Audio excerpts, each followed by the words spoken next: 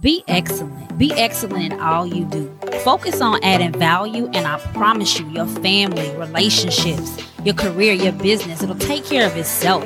Be gracious. Be kind. Practice humility and service to others. Success is really the result of adding high value to the world. What burdens can you lift for others? What real problems can you solve? What opportunities can you exploit? Focus on that, and I promise you, everyone around you will benefit from your upgrade. Hey, y'all. Welcome to the Transformation Podcast, episode 37. It's all about you. Project and Change Management Training Series, Getting Organized. Now you can help other stakeholders episode. I'm your host, Cassidy, founder of K Green & Company, Project and Change Management Solutions. The Transformation Podcast is a coaching, training, and development platform of the K Green & Company Transformation Academy. The Academy itself is a global program focused on personal, professional, leadership, organizational, and spiritual development. And because K Green & Company's Transformation Academy is focused on holistic development of the whole person for success in life and in business, the Transformation Podcast releases coaching, training, and development programming each week to help you upgrade in all of these areas. So as we continue to move through our It's All About You Project and Change Management Training Series, we are wrapping up the Getting Organized segment of that series. And if you haven't listened to the opening episodes, pause this one, go back and start with episode 29 so that you can get the introductory context for what this is all about. And I assure you it'll be a good use of your time. Each episode is really about 15 minutes or less, so it's real easy to move through those trainings.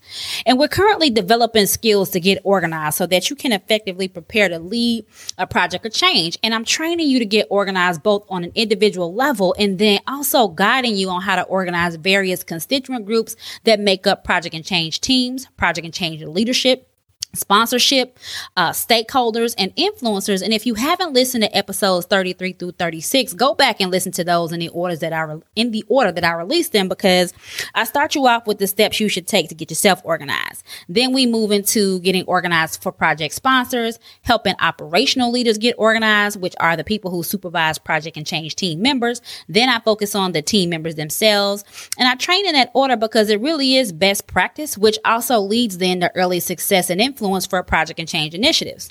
So I have three final points that I want to make with regard to organizing people, and those are stakeholders, vendors and external partners, and then your manager. And you can listen to those trainings today. So once you listen to them, we're going to move right on into more tactical and technical skill focused episodes regarding systems, processes, and tools to support effective project and change management leadership, because those are actually highly related to being organized from a people perspective, but now putting all that into play and managing your project information and data.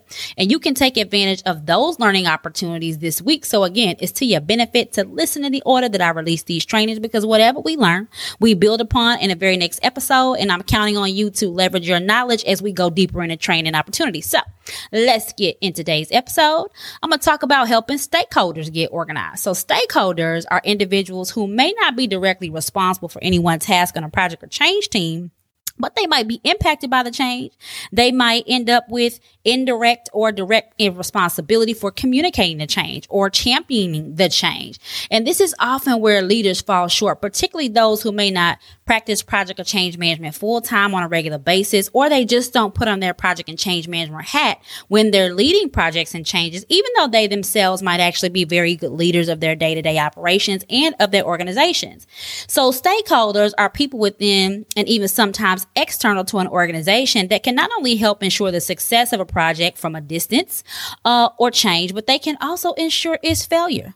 And if you don't engage them, you need to make sure that they figure out whatever lane they're going to be on, what side of the coin are they on when it comes to influencing success or negativity in that particular project.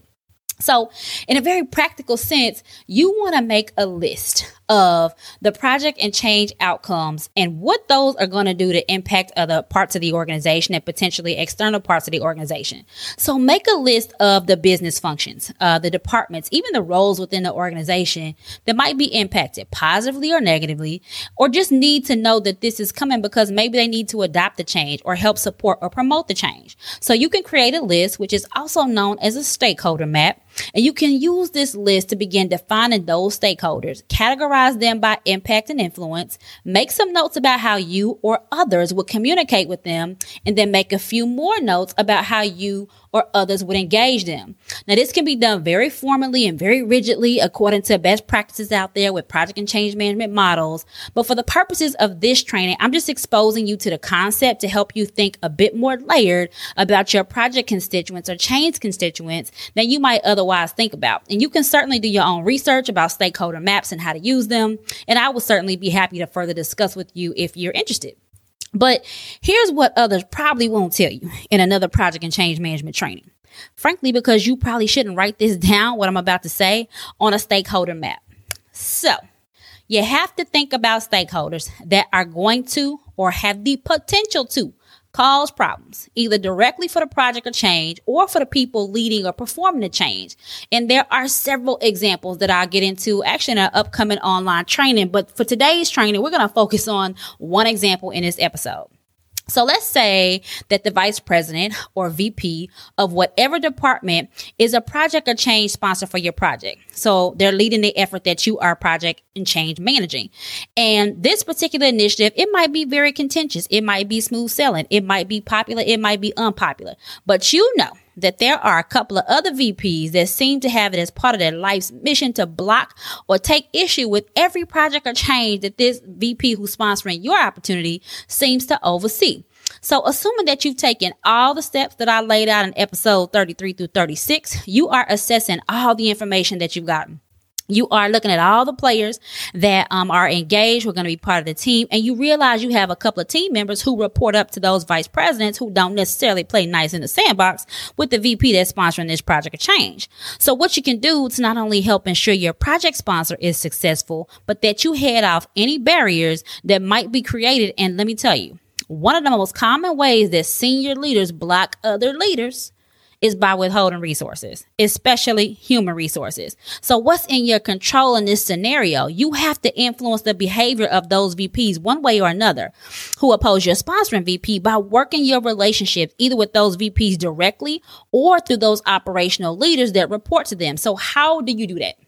So, of course, it depends on your organization, your organizational culture and structure, and then relationships. But at a minimum, what you can do is focus on your project and change communications. So one of the things you can do is talk to those operational leaders who report to those vice presidents. And you can ask questions like this. Is your leader aware of the project of change and the fact that you and your staff are going to work on it at this particular time, doing this specific work for this specific project scope? And you wait for the answers, which is usually yes, but you move on then to say, okay, here's how I typically handle leadership communication. This is the kind of communication that I send and the frequency for which I send it, what I say, who's on the to line, who's on the CC line. Now, make sure before you say all of this that you clear whatever the communication approach is with your sponsor. So you're not asking this operational leader for their permission, yet you are informing them that their supervisor, second or third level removed, their vice president is going to be receiving this periodic information about the project of change. And of course, you're going to be including that operational leader on all said communication. So what this does is put that operational leader in a different seat of accountability for what his or her VP knows, because if they've already engaged their leadership, fine. But if they haven't, they don't want to be in the position of me as the project and change management leader, engaging their leadership when they haven't done so. So you're giving them an opportunity to do that without punishing them or calling them out if they haven't engaged their leadership. So you also let them know that you're going to reach out to their leadership directly, either to introduce yourself if you don't know them or to introduce them to the fact that you're the assigned project and change management authority supporting their team members and to relay the same communication that I just described. So you're giving this operational leader a chance to have some influence as to exactly how you go about that, such as not only being copied on that email that you're going to send to the vice president, but also you extending the invitation for them to be on a joint conference call with that vice president so they can hear exactly what you're going to relay, because you're not trying to keep them out. Rather, you're trying to have a direct connection with that vice president. So the point is, you're actually establishing yourself with their vice president as the visible and responsible project and change management authority for this particular project of change.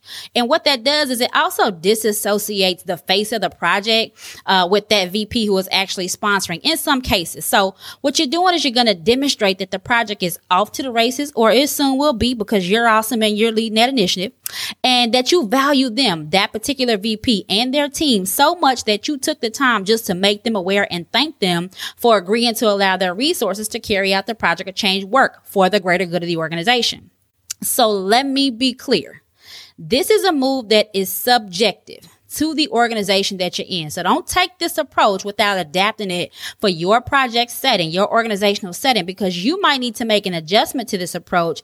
If there's, for example, some strong implied message that vice presidents can only talk to vice presidents, and I have seen this in more than one place, which I have my own opinions about that. And while I personally usually push past that unspoken, sometimes very strong message and build relationships that give me direct access to everyone, including the VPs in this scenario, you might not be able to implement this right away. And if your organizational culture or structure suggests that this will be out of place, or if you don't yet possess the relationship capital and credibility in the organization to do this, and if you need another option because your situation doesn't allow you to take this approach, we can talk in an upcoming online training about other ways that you can access those leaders and then subsequently influence their support without them getting in the way of your project or change success. But by engaging the other VPs, you ensure that at the onset, they acknowledge that their resources are going to do this work.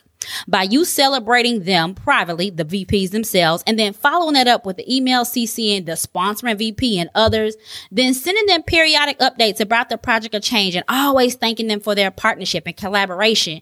And then you go a step further and you call out their team members for doing something great on the project or change, and you CC them, positioning them to also celebrate their own team members.